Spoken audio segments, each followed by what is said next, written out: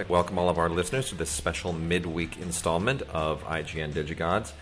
This is Wade Major on behalf of Mark Kaiser, and we recently spoke with Lynda Obst, the extraordinary producer of so many classics, including Adventures in Babysitting, The Fisher King, Sleepless in Seattle, Contact, The Siege, Hope Floats, and currently who is executive producer of television's Hot in Cleveland. Lynda Obst, of course, wrote the famous memoir Hello, He Lied in 1996. And here we are nearly 20 years later, and she has written something of a sequel to that entitled Sleepless in Hollywood, Tales from the New Abnormal in the Movie Business, which we thought was extremely important to discuss, as the book speaks directly to a lot of the issues that many of our listeners and film fans in general find so important right now, namely what's happened to the movie business in just the last decade. What does it mean for people who love movies right now, who love to make movies right now, and what does it mean going forward? What are movies going to look like in the future? Mark and I have both read the book. We think it is extremely important for our listeners and for movie fans in general, and we thought that an in-depth interview with Lynda about the book and its contents merited a special off-week, midweek installment of the show. So without further ado, ladies and gentlemen, Lynda Obst. I am here talking with Lynda Obst, producer extraordinaire who has written an incredible new book, Sleepless in Hollywood. And it's, in many ways, I guess we could say it's a sequel to Hello, He Lied, that sort of picks up and fills in all the blanks about what happened in the interim. And that's so fascinating because I honestly think not only is this better than your first book, I would say this is the most important book for anyone who is working or wants to work in the film business, I would say since William Goldman's Adventures in the Screen Trade. I think it sort of it fills in the blanks and it unravels this Rubik's Cube of what the industry has become. Could you talk just for a second about... You start the book saying that you had to figure out what was going on, that everybody was scratching their heads, and the book is really your process in putting all of that together. Talk just for a moment about the impetus behind that. Well, I was at Paramount at a very critical moment. I had gone there to be with Sherry Lansing, whom I loved, who had brought me to the studio from an incredibly happy period at Fox, where it was very easy to make movies for a number of reasons, but one of which is that they have a very verticalized model. They own all their ancillaries. So a producer could figure out what it took to get a movie made. It had to be able to sell to any number or combination of their ancillaries. And by ancillaries, I mean their DVD market, their VOD market, their... I don't even know if there was one back then, but their international market or their satellite market or their television stations, they owned all of their ancillaries. And so if you hit enough of the boxes or at a certain price point, you could get a picture made with a good argument to very good executives who also happen to read. And but I left because I was courted by Sherry and John Goldwyn to finally make first dollar profits on my movies. I never had. Which is incredible to me. I mean, with the success that you have, that you didn't have that before. But anyway. You know, looking back, it was incredible to me, too. And, you know, if you saw the Lily Ledbetter case, there is a certain degree of women getting less than men. Yeah. Getting paid less than men, and at the same time I was raising a son, and I needed the upfront fees, which were always paid against. You know, I needed the upfront guarantee because I was, you know, a single mom. So if I had been independently wealthy, I might have been able to trade off for back-end points, do you know? Yeah. But I wasn't, do you know? Yeah. So Sherry thought it was horrible and said, you're going to make first dollar gross here. So I left my very happy home, went to Paramount, and then it proceeded to go through sort of a series of cataclysmic changes over the 8 years that I was there. In many ways, it was a turning of a battleship from during one paradigm shift to another. During John Dolgen and the Sherry Lansing administration, his idea was not market share, but profitability. So he wanted to report the highest possible profits to his board. So he would make the movie for the lowest price possible. And when I say that, I mean the lowest price possible. Yeah, I mean, you say that in the book. You talk about the frugality being the he and Sherry had that it was their battle that always resulted in the budget. It was a very creative, dynamic battle for them. They were, yeah. And they still are, incredibly close friends. So the partnership worked for them. Sherry had her gut, so she could pick whatever pictures she wanted based on nothing but her gut. And I believe in gut. That was what was great about the team. And she picked some phenomenal hits in the early part of her reign. Phenomenal hits. You know, we're talking Forrest Gump and Braveheart and, you know, I mean, just a phenomenal series of original one-off international hits. But, of course, they didn't think about international in those days, right? Right. And so what they did is they sold off all of their other rights in order to bring down the costs. So they sold off usually the DVD. They sold off international, which is unheard of these days. It's like criminal. It would never be done. They sold off all of the valuable rights that are on their P&L, and they would just keep domestic. In the case of How to Lose a Guy, they didn't even keep domestic. They just held on to DVD, which is unbelievably ironic given what happened a few years later to the DVD market and my profits. Yeah. But, which were only based on Paramount's, right, not the overall profits of the film, because they were owned by some German tax shelter. Right. But whatever good deal John could make, because he was a former business affairs executive, he would make to lower the cost of the picture so he could report to the board, look, this picture only costs X, right? Yeah. And then the producer would always have to cut their fee because producers want to go to production so much that at the end of the day, just as they got their budget down to the bone, then they said, one more cut. Then they would cut the producer's fee because they can't cut the writer's fee. They're protected by the guild. They can't cut the director's fee. He's big talent. And they can't cut the movie star's fees, right? Right. Now they're doing that, but rarely, but sometimes, right? So, but usually studios can't cut actors' fees. So once they got so that was their model, was to do the most penurious. And that was a shock to me when I got there, obviously. Now, during that regime, it worked for a while until the onslaught, until two things happened. The collapse of the DVD market, as Peter Chernin explains in the book, which had been 50% of the profit margin, the cushion of profits in the movie industry for a good long time. People were buying the library. People were buying DVDs of their favorite movies. And that was the most critical portion of the profit and loss statement that the studios had been making to justify their green light to their boards.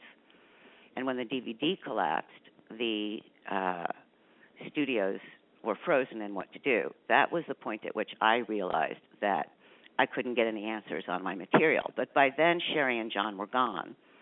And they were gone, but for different reasons. Because, and this is also connected to the change between the new and old abnormal, Sherry and John, with their penurious model, could not react to the giant onslaught, the incredible onslaught of special effect-driven pictures that suddenly started hitting the market at the exact same time as the DVD collapse.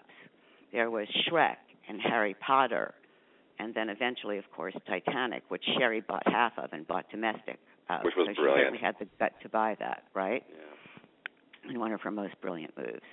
But they couldn't buy them for development. They couldn't buy them to make them because they were too expensive. And their penurious model didn't allow them to buy those scripts and then to make them in-house, because suddenly they were making $200 million movies, $150 and $250 million movies. And those weren't the kinds of movies that the Dolgen model allowed. And they didn't realize, who did, that this was going to change the world forever, that our technology was going to turn out to be critical to the enduring success of the new model and what would eventually become the replacement of the DVD cushion.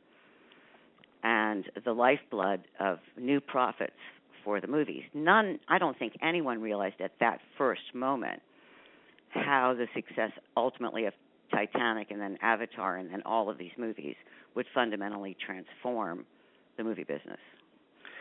But Sherry and John were ultimately replaced. They weren't replaced. John was replaced. Tom Freston came in. Sherry chose to leave.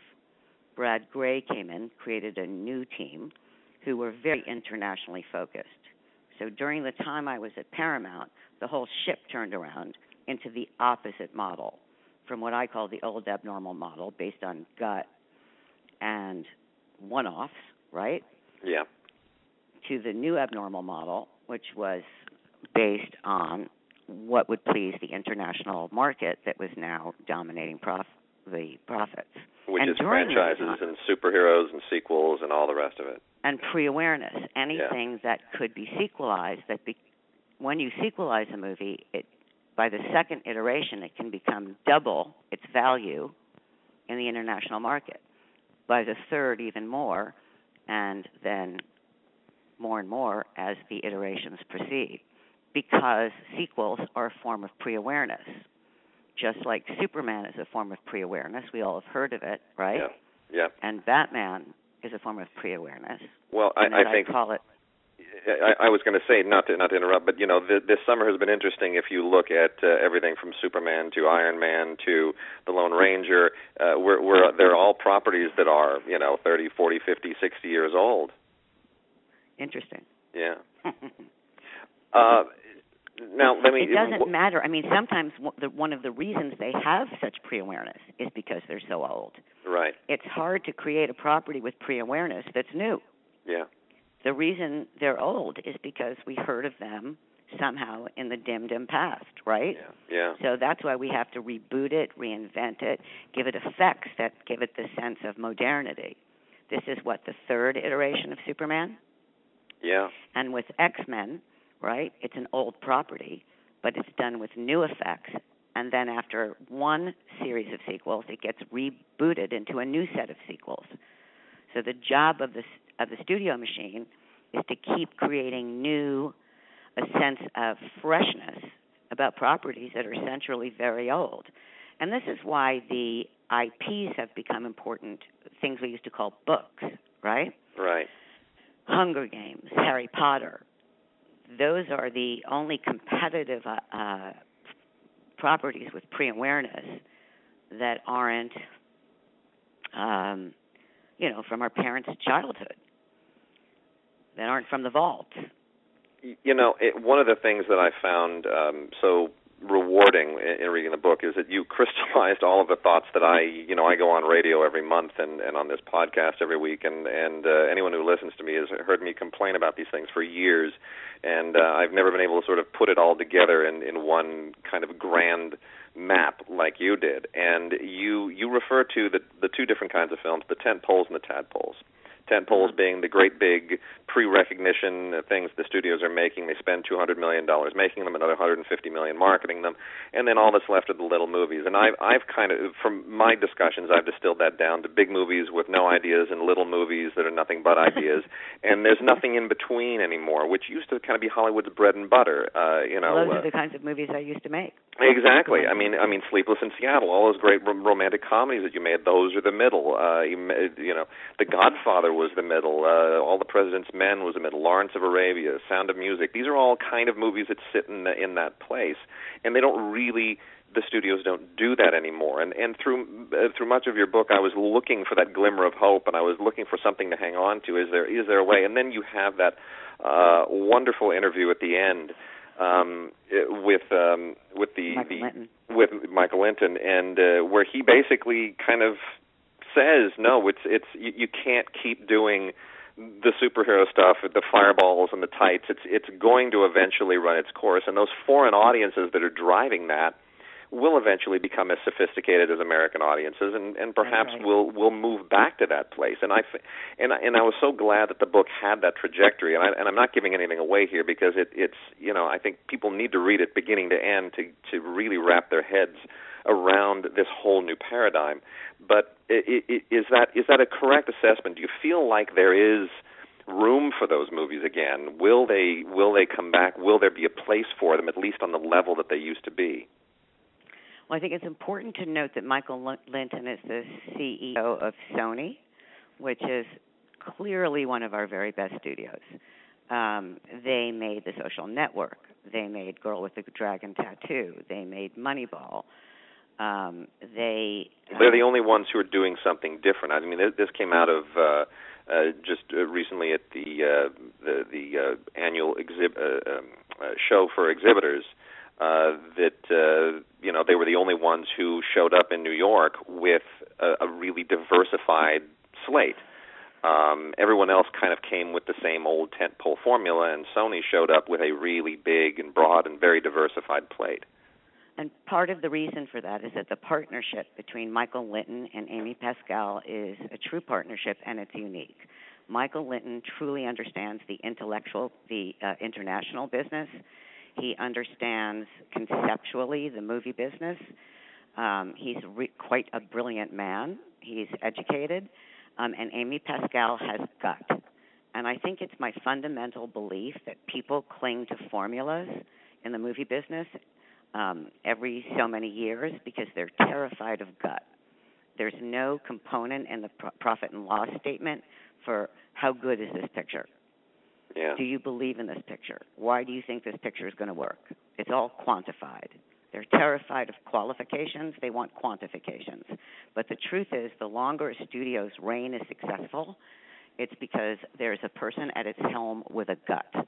At the end of the day, you have to read and have instincts. That's why the early studio moguls are good. Because you can't pick every picture you love. You have to pick the best pictures that you love. You have to know what's good. You have to know who to put as director. You have to oversee that picture. You have to do it for a price. And then you have to hire the right actors. So it's a process that involves talent. So, yes, I do think that I'm kind of a dialectician. I'm kind of a Hegelian. I admit it's very out of fashion. Which is a great part of the book, too. But I think that there are only so many ways you can destroy the same cities over and over again without it becoming completely numbing. Yeah. There are only so many times we can see the White House go down, or we can see Paris burn, or we can, when it's not real, or we can see gigantic machines blowing up, or cars turning into monsters and robots. I mean, it ultimately becomes demoralizing, which is why the domestic audience is so much more discerning about the good tentpoles like Fast and Furious, which I might add was created. It was an original, not based on an ancient property. From the bad ones, which are more cynically created to just be based on effects. Now, the international audience, you have to realize, was just introduced to these same movies years after we were, right? Yeah. So they're pre-adolescents when it comes to their joy in seeing this kind of spectacularum. Well, I think the telling thing in your book with respect to that is when you talk about your meeting with Jim Giannopoulos, who showed you the profit structure for the Ice Age films, where they're effectively making the same amount each installment domestically, but they're exponentially more successful overseas. Exactly, because that's pre-awareness. Yeah. And the fundamental issue here, and this is why sequels are so important, I call that the definition of sequelitis, is because you cannot market internationally the way we market domestically.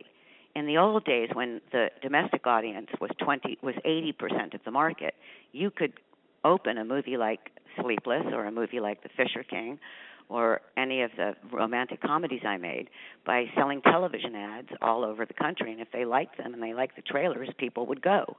Yeah. Now, if you tried to do that internationally, it would be absolutely impossible cost-wise. You can't sell television ads all over the world. So they have to already know the name of the movie and know they want to go to it. The only power of the domestic audience is if they heard it was a hit in America, it helps, and it triggers a certain amount of spending overseas automatically. That's how Bridesmaids made it overseas. Right. No one thought that it was going to ever play overseas, 4 unknown women from television. But it had triggered such a high number domestically that it had to open a certain number of movies overseas. And then lo and behold, 4 unknown women were a hit overseas as well. That's how we break new international stars. So the marketing costs make it so difficult for a one-off to succeed, or a movie that can't sequelize to succeed. That's what happened to dramas and comedies, and most critically romantic comedies. They're not sequelizable. But you see that a movie like Ice Age, that begins to not be significant in the domestic audience, becomes wildly important in the international audience, where it becomes bigger and bigger and bigger. I looked at that list when Jim showed it to me. He said, "Do you know what this means?" And I said, "Yes, it means he'll be making Ice Ages forever." Yeah. Ice Age forever. And we'll sit here and go, "Why are they making another Ice Age?" And now we'll know why. You know, and on that note, there's something else that you mentioned which really hit me like a lightning bolt in the Paramount chapter, where you said that a market share is more important than profitability. And that sort of dovetails with something that I've always complained about, which is the way in which corporate ownership has changed all of these businesses. And you know, I'm one of my saying people have heard me say a million times is, you know, the 2 things that should not be publicly owned: sports teams and studios. Because you know, we all saw what happened when we had corporate ownership of, you know, the Angels and the Ducks, and how that it removed that personal gut thing that you're talking about, that Sherry used her gut. The old moguls had their gut. You know, that Amy Pascal has a great gut. I mean, it's such a part of the business. But you can't, like you said, you can't put it on a profit and loss statement. You can't go to the board and say, invest in my gut. You can't have your shareholder phone call and say, my gut's doing really well this month. And it just seems to me that if we really want great movies, the corporate structure, having to worry about quarterly earnings, having to worry about market share, seems directly at odds with everything that makes movies good, that gives audiences what they want. I mean, is that a correct assessment? Well, it's quite brilliant, actually. There's nothing we can do about it, but it's quite brilliant, because I remember in the middle of writing this book, I ran into Lynda Janklow, who was the daughter of Mervyn LeRoy, the granddaughter, I think, of Harry Warner, right? Yeah. And she said to me, the whole thing changed when they had to start writing quarterly reports. That's when the movie business changed. And that's the freedom that the old moguls had. And I think it's astonishing that you just hit that on the head like that. But the fact is that there are ways in which this moves forward. As a Hegelian, I think we can move forward, but we can't move backwards, right? We're not going to undo the corporate structure or the corporate ownership of the studios. So we have to let the intrinsic seeds of the destruction of the model undo themselves, and then take pieces of the new abnormal that work and continue them, because we need the profits from global market. There are good things about globalization we can discuss, but then take the stupid parts of it, the tent poles that are hugely expensive and not interesting to anyone, that are made cynically for huge amounts of money and huge amounts of marketing money, and be discerning about them, and not make those, and take that $250 million and break it down into a number of smaller movies that are guaranteed by their quality, if not, you know, and that's where gut is required. And each studio usually makes one shot for the Oscars. Make one shot for the market, not just the Oscars, do you know? Right, yeah. And allow a $200 million hit or a $100 million hit, or even a movie that makes $70 million domestically. That used to be fine for the business. As long as it doesn't lose money, right? You know, as long as it makes a margin of profit. I mean, literally, my best rom-coms would make $220 million profits, and it doesn't seem to be sufficient anymore. And I sort of feel like bears make money and pigs go to slaughter. Yeah. Eventually, aiming for these billion-dollar babies are going to bring too many $400 million business enterprises down, and that's what Steven Spielberg was talking about. Right, I was going to make mention of that too. Obviously, Spielberg talking about that, and then we had Soderbergh's keynote at the San Francisco Film Society, which sort of got everybody talking about all these issues as well. And he talking about going into television, and then there's that great section in your book about television, which all sort of defines this new paradigm, because that's the flip side, I think, to what Giannopoulos was saying with the foreign versus domestic market. Are when you show an amazing chart that shows just how huge television has become, exponentially larger than the movie divisions. Maybe that'll be the tail that wags the dog, perhaps. Well, what are we all talking about on Monday mornings? Do you know? Yeah. Sunday night TV, cable TV, right? And the networks are getting better. I mean, basically, the absence of the necessity of great writing in movies has driven great writers to join their partners in television. They're the boss in television. They don't have to resolve their stories by the third act. It's all character-driven. Yeah. It's the complete reverse of what's required in writing features right now. And where perhaps those people will acquire the power and the clout to be able to come back and help make changes in the movie end, perhaps. Well, let's see. Yeah. Some of them I don't think JJ is making great changes in the movie industry. No. But they sure will get clout, and let's see what they do with it. Do you know? Right. David Chase chose to make a small indie, but he can do whatever he wants. Do you know?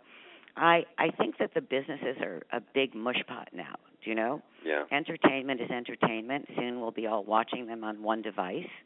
Although I do think the theatrical experience in a theater is still very important. Movie business has all this glamour, but the television business has all the money. And by the way, that was always true. When I came to town, I heard this expression that was, if you want a good table at Morton's, be in the movie business. Mm-hmm. But if you want a house in Malibu, go into television. Right. But the movie people just got all the attention. Well, I mean, when I was growing up, I remember the wealthiest people in the business were Norman Lear and Merv Griffin, and that was entirely television generated, and nobody really gave them quite the same respect that they gave, some of the movie people. So it was. You're right. They had to sit upstairs at the Golden Globes. Yeah, right. That's right. Now, here's something that I wanted to ask you about as well, because the demise of all the independent divisions. You were just saying, that your Bears and Pigs comment. We need those profitability, those constant profit generators. And all the independent divisions were doing so well. The studios acquired them and created them over a period of time, good solid decade, when they were really pretty much consistently profitable, whether it was New Line, Picture House, Miramax, Paramount Classics, Warner Independent, Focus. I mean, at Fox Searchlight, obviously, Sony Classics, they were the two golden children of all of that. But now, apart from Sony Classics and Searchlight, and Focus is kind of on the bubble, the others were all completely obliterated in about an 18-month period around 2005 and 2006. And yet, in your book, you talk about how the studios do invest in independence in local areas, in India and Germany and so forth, where they're making local romantic comedies for the local market because there is a market for them. But there's still a market for them here. Why do you think they gave up on that principle domestically, yet they still pursue it foreign? I think there isn't enough money in it for the studios. It costs them a lot of money to do, and the profits aren't significant enough for the studios, given the amount of overhead and whatever is involved in the startups. Paramount had a very good start to its new division because John Lesher brought all of his projects as an agent over from Endeavor. So he had that very good start, and still those movies get a lot of attention, and they don't generate a lot of profits.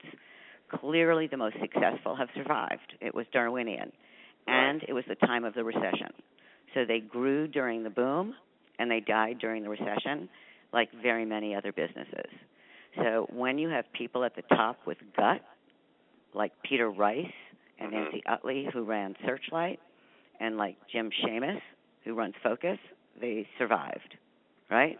Right. Michael Barker, I think his name is, who runs Sony Classics, is really good. So once again, in a Darwinian situation, the talent rises to the top, and so you see those divisions succeed. Also, Fox and Sony have had the resources to sustain them.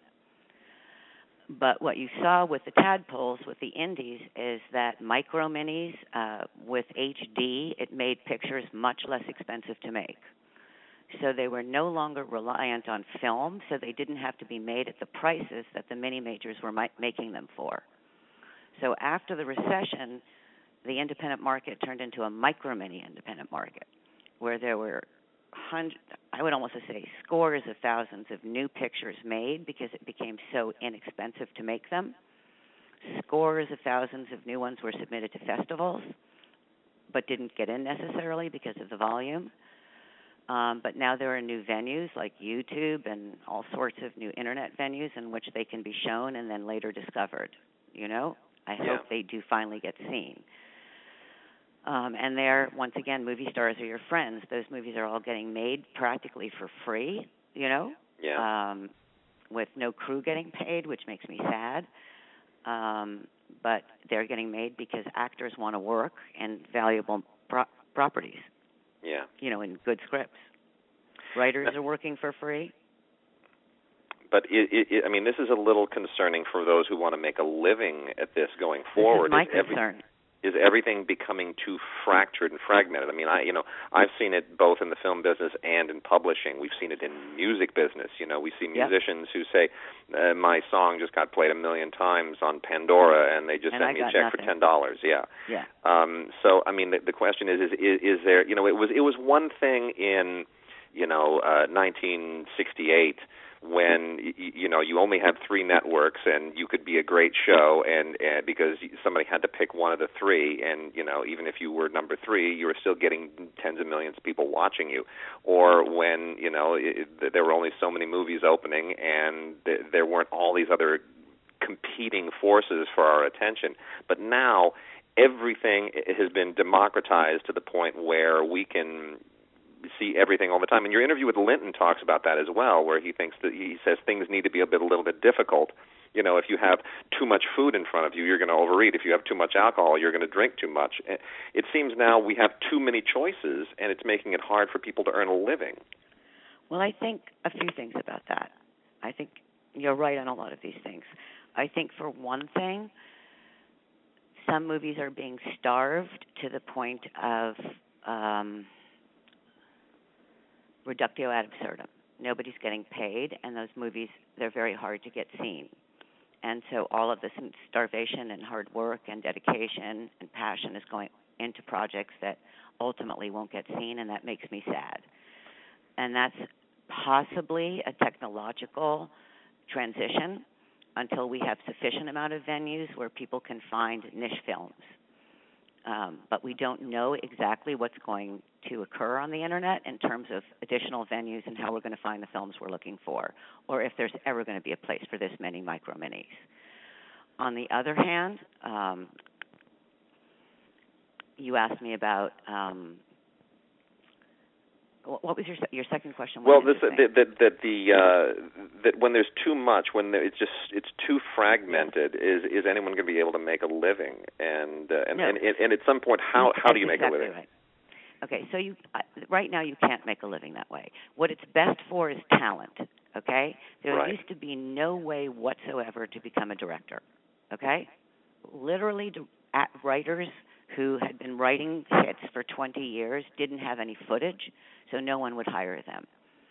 People keep saying women aren't directors. Women aren't directors. Why is that happening? If a woman sits down right now, uses her credit cards and her iPad or her and gets some cheap HD equipment, and gets all the favors, she can get it on YouTube, she can get a bunch of hits, and she can get represented and get hired for a studio production. No one knows if it's a girl or a guy that put that great short on YouTube. My son is now representing a Brazilian director who put a short, a fabulous-looking, stylish short on YouTube. It got 100,000 hits. Everybody was after it, and now he's directing a movie for Universal. Wow. So it circumvents the gatekeepers and allows talent to show their wares. So technologically, it's great for talent. It's not great necessarily for the final product because it's too hard to find the final product. So in terms of making a living, that's why I like television, okay? Yeah. Because there are so many new and growing venues in television where you can actually find them on your screen, either on your computer screen or on your television screen, and soon that will be one entity on your iPad. They are open to original ideas.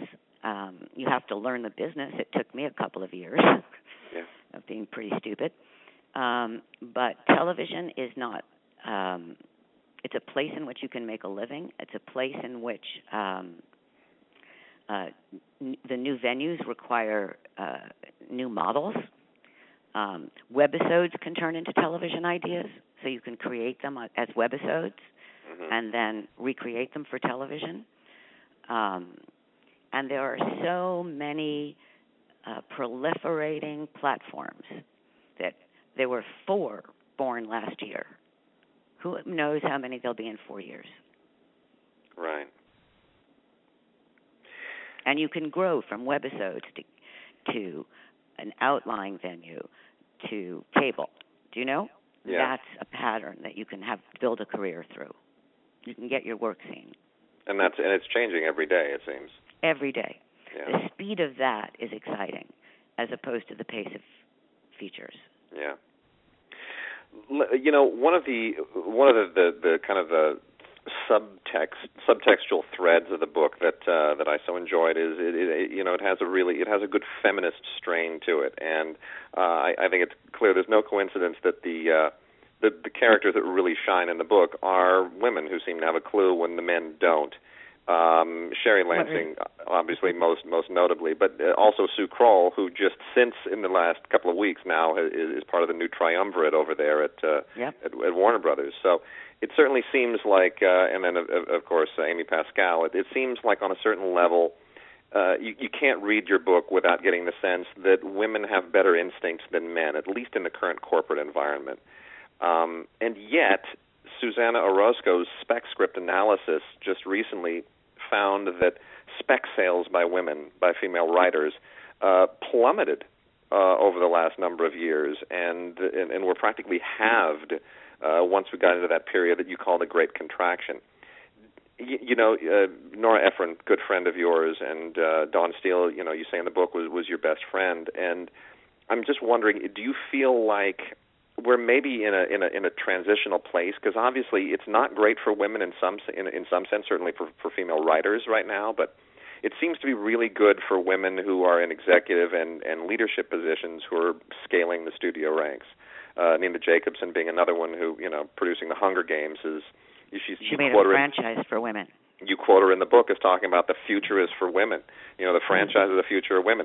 So I'm almost seeing like two different messages being sent by the industry right now. What if you're kind of talking to women who are trying to find a place in the business? Do they take solace in the one, or should they be concerned about the other? Where do they kind of what do you see as their future? Well, there are two different issues, okay? Because the reason, first of all, there are very few spec sales at all, okay? Yeah. But the spec sales that they will buy obviously will be congruent with the kinds of movies they want to make. And if they're making movies for the foreign market, and if they're trying to make big action movies that have huge special effects that they know they can sell in China and Russia, women have to write them to get their spec scripts sold. If they write big science fiction, they can get their spec scripts sold. Women have to look at the market and see what can they do that's getting sold. All the women that I know, that I work with, write romantic comedies, Yeah. And we were trained to write romantic comedies because that's what we did best and that's what we knew best. And right now is the most fallow period for romantic comedy since I've been in the business. There are a few reasons for that, one of which is the last 4 were horrendous and cynical and badly cast. Yeah. Ever since the 2 that worked, which were the Mila Kunis one and the Natalie Portman one, right? Both of which worked. but they would much rather generalize from the ones that didn't work. But the real reason is because they can't be sequelized. Yeah. No one wants to know what happens after the couple gets together. Do they get divorced? Do they have kids? Right. Do they break up? Do they go to a bar? You know, I mean, that's not that it can't be sequelized. So if it can't be sequelized, it doesn't fit into a franchise model, and therefore it's not in the business plan. As I said before, my most successful romantic comedies made $200 million all in, and those are not the level of profits they're looking for. So the romantic comedy model doesn't fit in. They don't say that explicitly. What they say is women don't go to the movies. They'll go to men's movies if they're good, but men will never go to women's movies. Those are the religious principles. Which I find so wrong. I mean, it was women who dragged men to see Titanic, which in your book is the turning point. So I'm still amazed that prevailed. I had men at Sleepless. I had men at How to Lose a Guy. Women went to Something's Gotta Give. Men went to Something's Gotta Give. If a movie is good and women go, women will take their dates. Yeah. If men aren't offended by it, and often if men are, they're like Sex and the City, there's enough women to compensate for it. Yeah. So, and they're hungry for their movies. Every time a woman's movie does well, they're convinced, like Bridesmaids, which shocked everybody, both domestically and internationally, the studios convinced themselves it's about the stars, not the audience. Because, of course, we were all watching Mike and Molly before Bridesmaids, right? Right. Now Melissa McCarthy is an international star, and we'll be seeing Melissa McCarthy movies as opposed to four women comedies. And it's I found it interesting. As I finished the book, you were talking about The Heat, which, as it happens, opens this week. And so that'll be interesting to see, because that's quite smart counter-programming, a female buddy cop movie opening against some pretty big tent poles.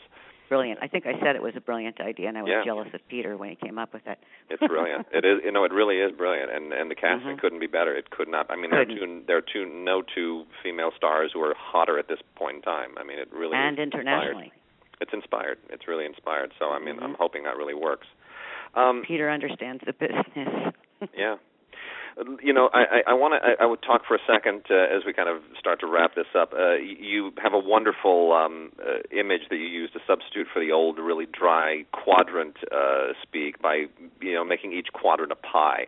And later in the book, you point out how the Best Exotic Marigold Hotel clearly kind of defies that model by hitting an upper end of a quadrant rather than two, which is sort of the industry gospel, right? You have to hit two quadrants, or there's no point. And here's one that hit a fringe of a quadrant, and it made a couple $100 million around the world.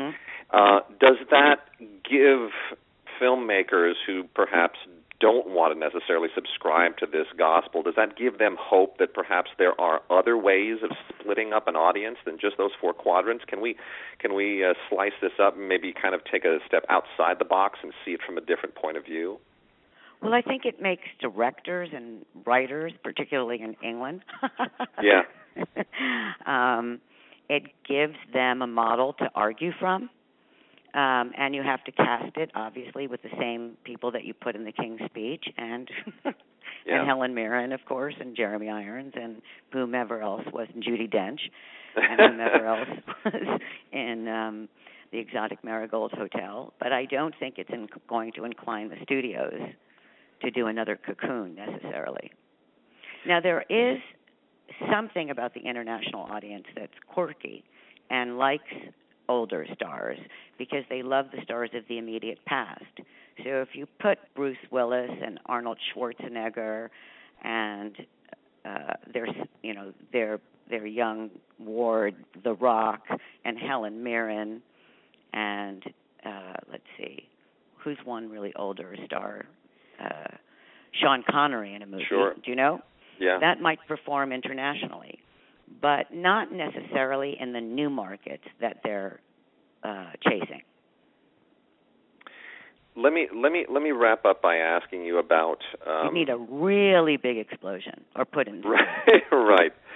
Let me wrap up by asking you whether or not there's room for some really inventive new business models, because obviously we have this situation where the only people who can release movies on thousands of screens are the studios, and as we talked about earlier, the studios are corporate owned. So you do have this conundrum that you don't have, say, an independently owned, privately owned entity that could put you on thousands of screens where somebody doesn't have to worry about their gut being questioned by the board or an earnings report or whatever. We have some interesting models now. You obviously have the Lionsgate and Summit model, and there's Open Road, which I've been kind of fascinated by, where we now have this vertically integrated company that is essentially a couple of exhibitors who have hired Tom Ortenberg, formerly of Lionsgate, to acquire and release movies. And a lot of studios were really upset when that happened, because they felt like it was, the exhibitors thumbing their noses and saying, we're not going to give you our screens, we're going to get our own movies for our screens. But Open Road's doing pretty well, it seems. Do you think that Open Road is an interesting model, and might that be a harbinger of things to come? There are more opportunities for companies that can come in and, say, grab more than, top 40 markets, that can maybe start to release movies on thousands of screens and really compete with the studios. Is there a chance of that? I don't know, It's been historically hard to compete with the studios. They have all the product that the exhibitors want, So if there gets to be too much of this, I think the studios will exercise their power. Yeah. I think there are a lot of ways that the model may change. And that may be one way that new distributors can get a foothold for their own films. But if there start to be too many and they take too many screens, the studios own the power of the vast number of screens, Yeah. because most of them are chains, and they need the big product. But I think we should think about other areas of potential change that fascinate me as a Hegelian. Yeah. One of them is how much indigenous production is going on, international indigenous production. The goal of all of these countries is not to have 17 out of 20 of their pictures be American, right? Right. China has huge quotas on the American pictures coming in, and they're building 10 screens a day. And this year, far ahead of schedule, they've had $2 billion indigenous pictures. The more an economy is growing, the more it's going to want to ascertain our technology, copy it, and create it so they have all the profits, right? Right. So as indigenous, and that's why Fox International Pictures was so brilliant as to get into co-financing with indigenous productions. They started making indigenous romantic comedies, helping, our romantic comedies die, right? Because people would rather see romantic comedies in their own culture. As our numbers, if they start putting quotas on American pictures, as they start developing our technology in their own way, and fewer of our pictures are allowed in some of those more restrictive countries, as they develop their own industry and have their own pictures to release, then we won't be able to rely so very, very much on the international market for that degree, 80% of our profits. And it is the goal of these countries to be developing all of their own industries, especially this industry, because as it is, we're only getting 25% of our profits on Chinese films. They want half of the profits by doing co-productions. So as we get less money from these properties, the domestic audience may become more important again.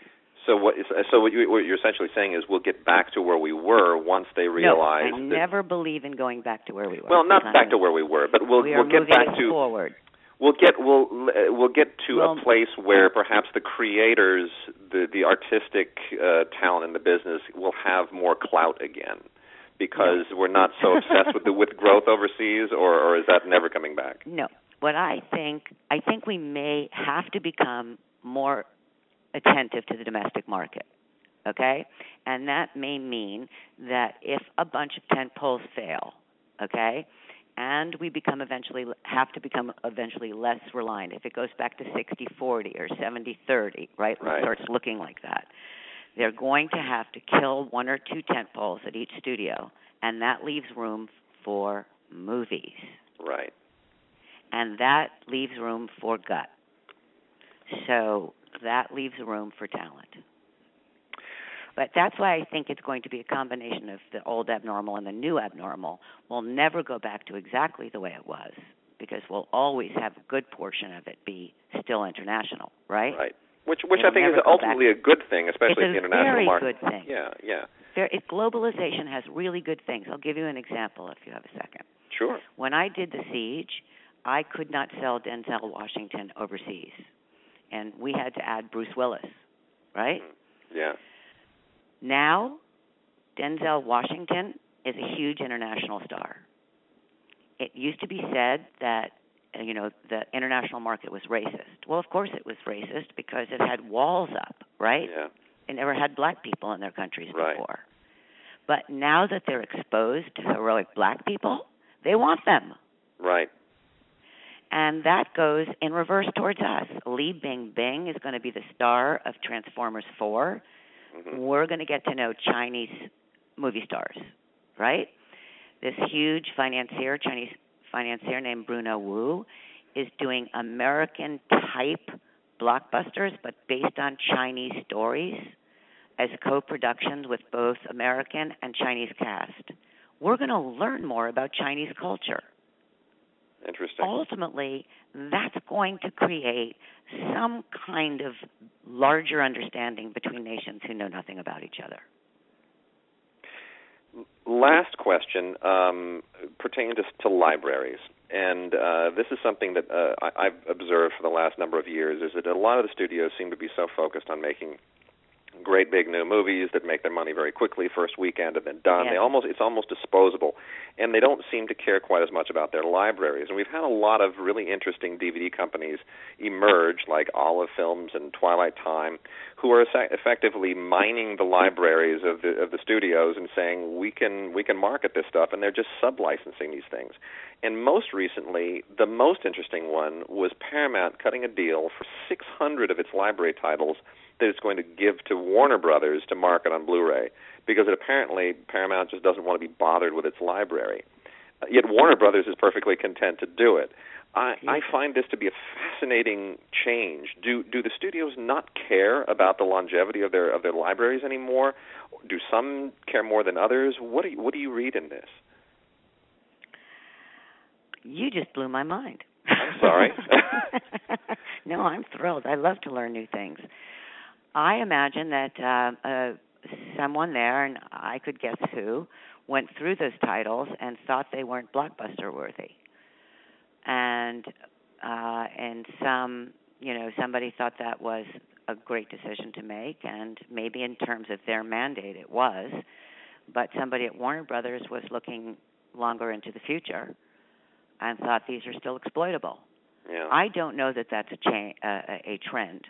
I think most studios do see the value in their libraries. I think you have to see the long view and not see this moment in time that only Marvel and DC are valuable. Yeah. And I anything concur. that's written by a YA author, Yeah. I think that's the thinking that may have driven that. I'm just guessing, though.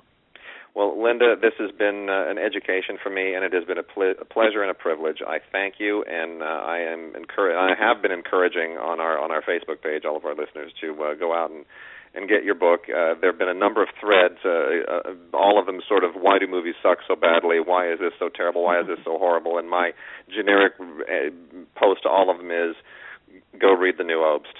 And thank you so much. I can't tell you what a pleasure it is to have someone understand the book so much and respond to it in this way.